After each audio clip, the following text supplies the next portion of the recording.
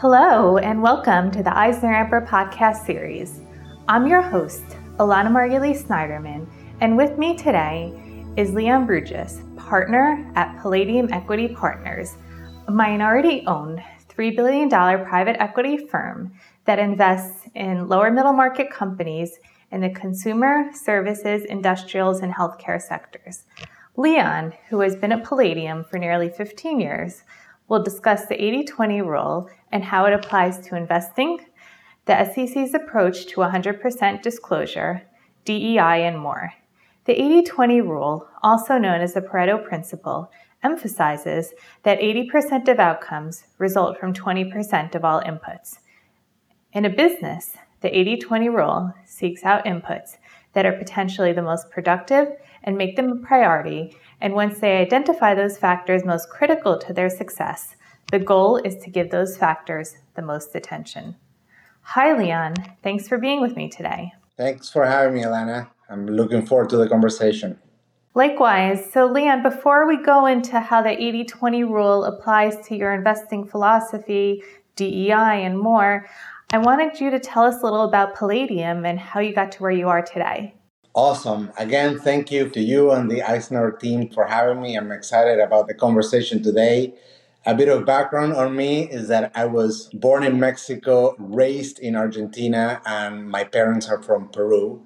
I came to the US 20 years ago, and I began my career in Wall Street as an investment banking analyst at Lehman Brothers. And as you shared, I have been at Palladium for nearly 15 years. Palladium is one of the oldest minority-owned private equity firms in the US. We're currently managing over $3 billion of assets, and our focus is investing in middle market companies where we see opportunities for transformation. I am one of 11 partners at the firm that sit on the firm's management committee. I split my time between our originations efforts and helping lead our business services efforts. I am also heavily involved in a nonprofit organization called the New America Alliance, whose mission is to increase access to capital to women and minorities, including fund managers, which is something that I'm extremely passionate about.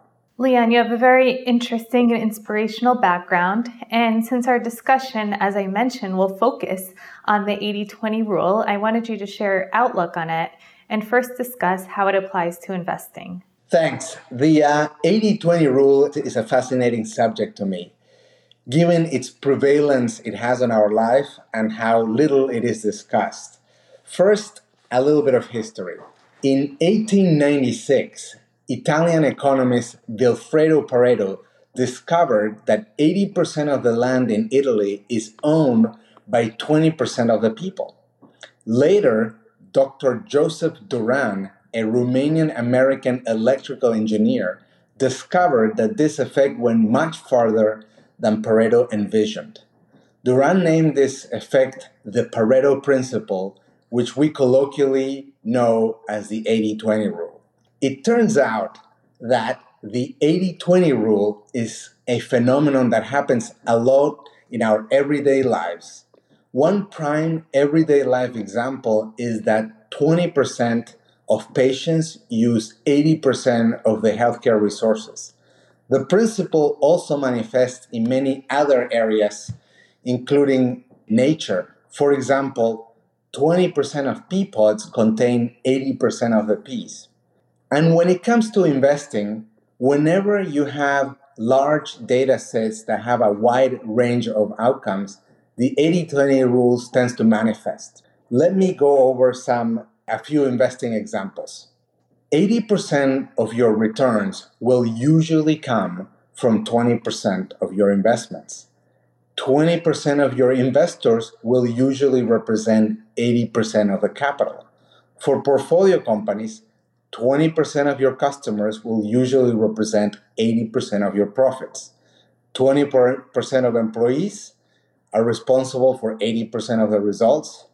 You will likely generate 80% of the return on your investment in 20% of the time you hold your investment.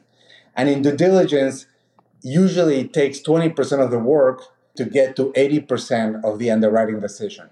You get the picture. Leon, it's evident you're very passionate about the 80-20 rule when it comes to investing. And I wanted to ask you, what are some of the greatest opportunities you have achieved through this investment thesis? Thanks. Look, there is a quote from novelist Joshua Foer that says, "It is forgetting, not remembering, that is the essence of what makes us human. To make sense of the world, we must filter it. To think is to forget." In investing and in life, there is a lot of noise. To get things done, you need to focus and prioritize.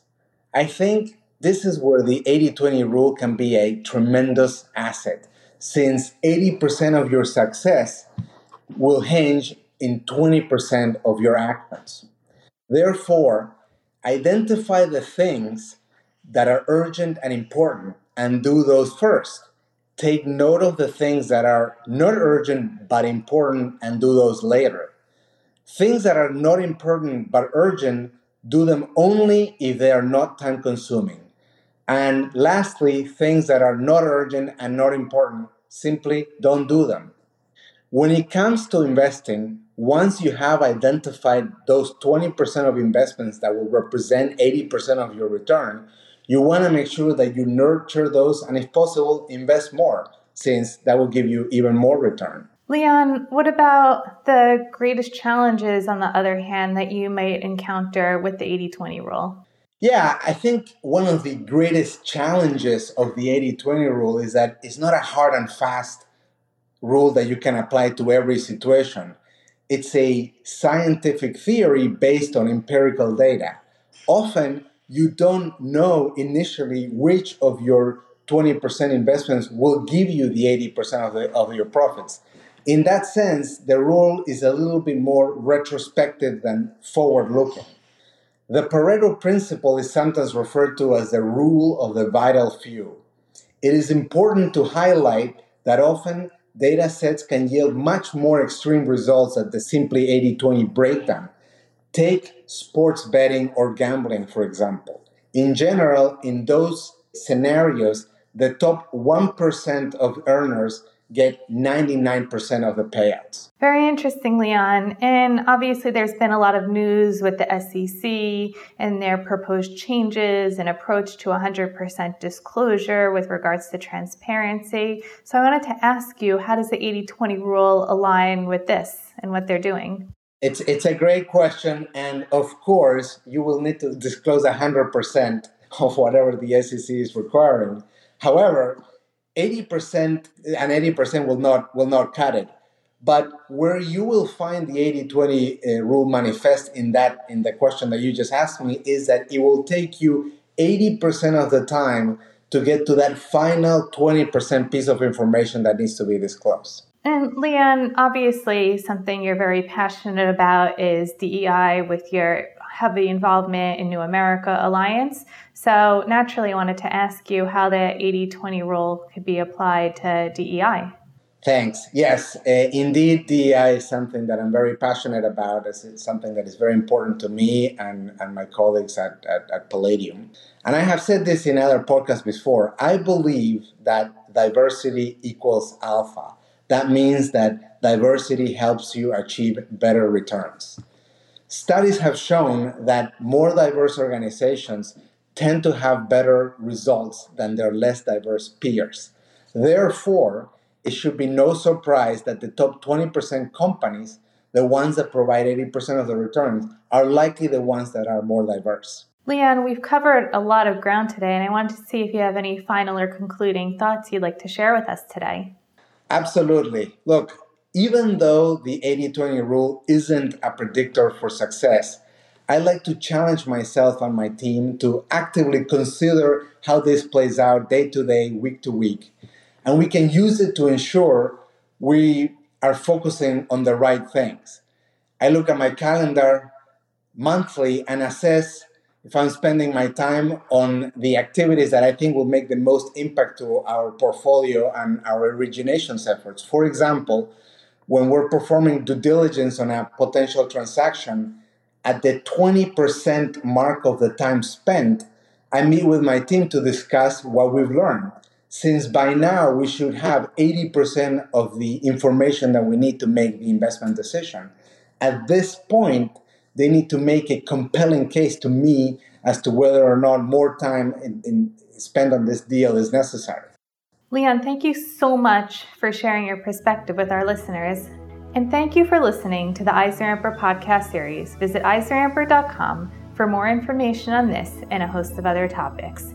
And join us for our next EisnerAmper podcast when we get down to business.